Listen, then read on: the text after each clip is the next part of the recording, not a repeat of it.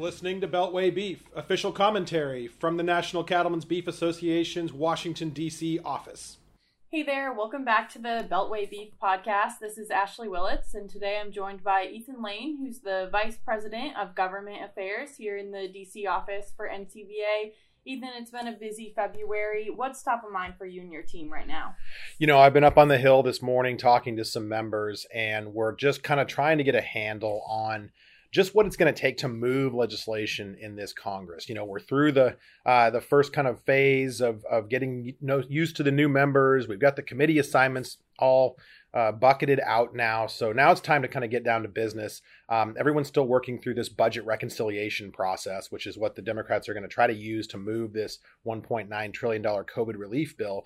But under the surface, what we're really starting to detect is some of those fault lines developing between Republicans and Democrats, and really a lot of it centered on, unfortunately, the January 6th insurrection issue that is now well in our rearview mirror, but the effects of it as far as, you know, Democrats refusing to join some Republicans on letters or bills and a lot of kind of punitive back and forth happening is really starting to taint a lot of what's happening on the Hill. So just trying to get a better picture of how widespread that is, how damaging it's going to be, and how do we as an industry navigate that to make sure that we get our priorities advanced in the 117th Congress. You know, we always try to do things in a bipartisan way.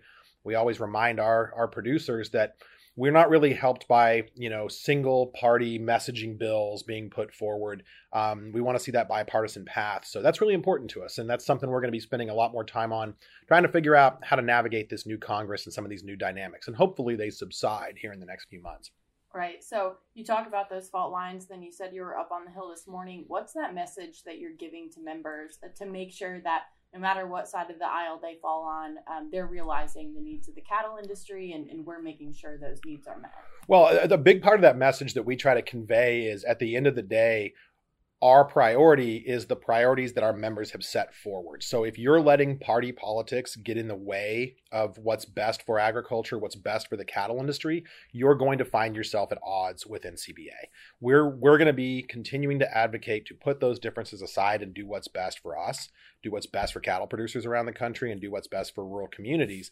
And if we're hearing members on either side of the aisle that are saying, you know, I see that this is really important for producers in my district, but I'm going to choose today to get into a partisan political fight rather than doing what's best for my constituents, you're going to find us on the opposite side of that issue. And so conveying that message and reiterating very clearly, you know, what we need to see out of this Congress, what we need to see as far as legislative action, and what we need to have protected. You know, when we start hearing about changes to the tax code, changes to the estate and death tax, things like that, we need to make sure that members up on the Hill understand that these are things that really affect how our members get through their day and how they operate their businesses.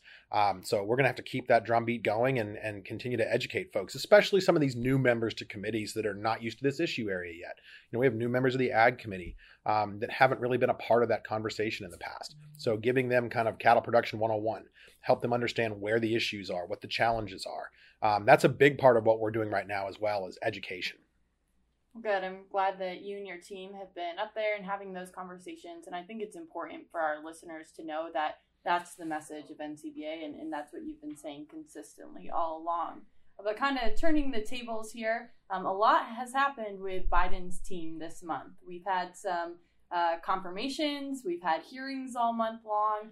Let's dive into that. What are your thoughts there? Well, you know, we're starting to see some confirmations happen. And, you know, it's interesting because at this point in the Trump administration, more of those senior politicals had been confirmed, but that's not necessarily a reflection of any slowness from the Biden team. In fact, they've moved pretty quickly to name those people. But, you know, simply the Senate has just been occupied with other things. They've been dealing with the impeachment trial and, you know, kind of distractions that have prevented them from getting to that normal business. Now they're starting to get back to it. So, you know, we saw Vilsack confirmed earlier this week.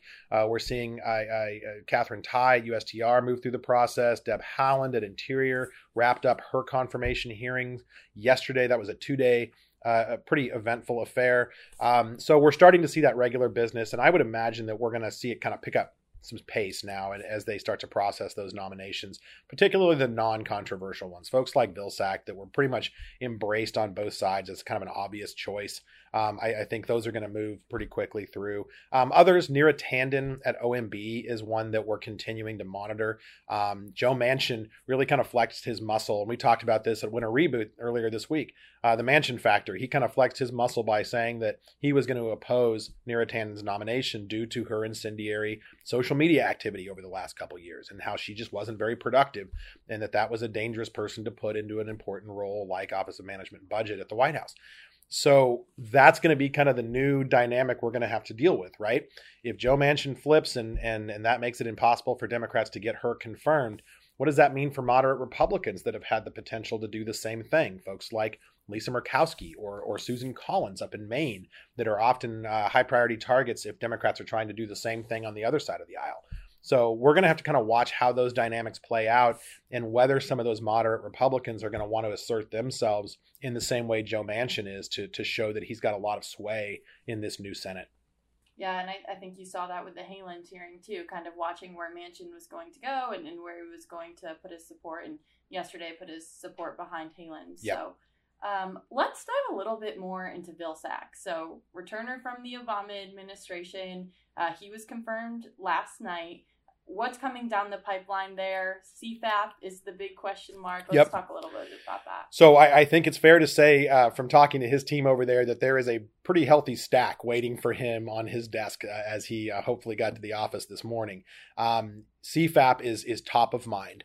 If all of our listeners will remember, back in December, that year-end spending bill that was combined with a COVID relief bill included a top-up of about $1.4 billion for cattle producers. That's additional direct payments.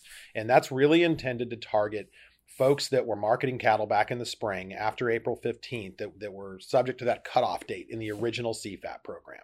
So there were a lot of producers that really were left short because they were taking the worst of the economic hit, in late April, early May, and they didn't get in on the same CFAP scale as producers that sold before that. So this $1.4 billion is intended to go back and just top up payments for those producers in particular. The difference and the reason for the holdup is Congress put a really specific formula in place for classes of cattle to receive payments in that window of April 16th to May 14th of last year. But that's very different than the rule that was promulgated in the previous administration for that original CFAP program. And, the wonders of the federal bureaucracy, on full display here. That means that USDA has to go back to the White House, to OMB, and get a new rule moved through to put that money out the door. They can't use the rule they already have. So as arbitrary and frustrating as it sounds, that's just kind of the way the system is designed. I'll remind people that in a normal environment, a rulemaking like that could be a year plus.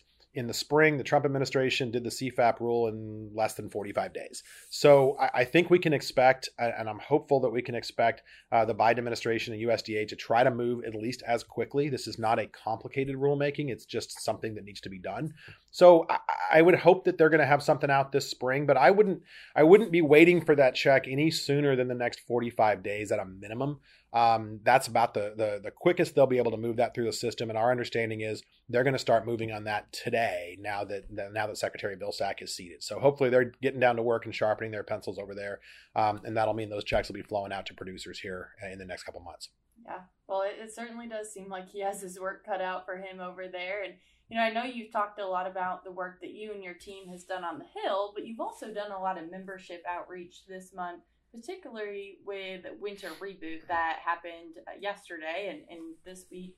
What was that all about? What kind of outreach did you all do to members? Well, this was kind of part two of our effort to make sure that we, still are engaging our producers around the country, despite having to move our Nashville convention to August, which we're all excited to be able to still have a convention this year. A lot of, I think, ag organizations haven't been able to do that. So we're excited to be able to still do that in-person meeting in Nashville, hopefully in August. But we wanted to make sure that we didn't lose that obvious opportunity to touch base and have that grassroots engagement So we got our policy process done a few weeks back. We did our policy committee meetings and our board meetings and made sure that we did that. And then Winter Reboot this week was a great opportunity to have a couple days to really hear from different parts of NCBA, hear from the different teams. Colin and I did a session on sort of the state of the industry. The lobby team here in DC did a full featured update on policy. And then the three executive directors, Caitlin, Allison, and Danielle, did an advocacy session, really just trying to, keep that conversation going. I thought the platform was really good. I thought it was great that we could interact with producers in that coffee shop environment and have some one-on-one conversations. It's not the same as seeing everybody in the hallways at a meeting. And I mean, I think I speak for everybody in the cattle industry when I say we can't wait to get back to that as soon as possible. But it was great to have that ability to just have some conversations, have some dialogue, get some feedback. Anytime we can take some time to do that, it's a win for us here in DC. So we were really glad to have been able to participate in it. I think the team in Denver did a fantastic job putting it on, and I'm hopeful that producers thought so as well. Yeah, well, that's good that there could be that kind of outreach for members. And I know I heard members say a couple of times how excited they were for August, so I think it'll be a really good convention. I think people are ready to get out of their houses and see each other. Yep, no question. So the last thing I wanted to talk to you about today, Mr. Bill Gates made some comments about beef earlier this month, and I'd love to hear your thoughts on those. I said this earlier this week, and I'll say it again, and I realize he's not directly involved in the day-to-day operations at Microsoft anymore, but I'm still waiting for Microsoft to make a computer that works. So I don't know why we would look to Bill Gates to give us advice on where we're going to eat, but I really can't imagine a more tone-deaf comment for one of the richest men in the world to make than to say that the richest countries in the world should all be eating simulated beef, especially given the fact that he is a massive investor in fake meat, and he is one of the largest owners of agricultural land in the country. For someone with a tremendous vested interest in some of these things and a platform to be broadsiding American agriculture and the beef industry in particular with such an uninformed perspective is disappointing. I mean, to say the least. He better than anybody should understand the irreplaceable benefit that our producers are providing in terms of ecosystem services and land management, open spaces, wildlife preservation, preservation of water sources, reducing fuels for wildfire. I mean, the list goes on and on and on. The benefits, beyond simply the amazing end product that we produce in the U.S. beef industry, you just simply can't accomplish any of these other goals that he claims to support without producers on the ground doing what they do.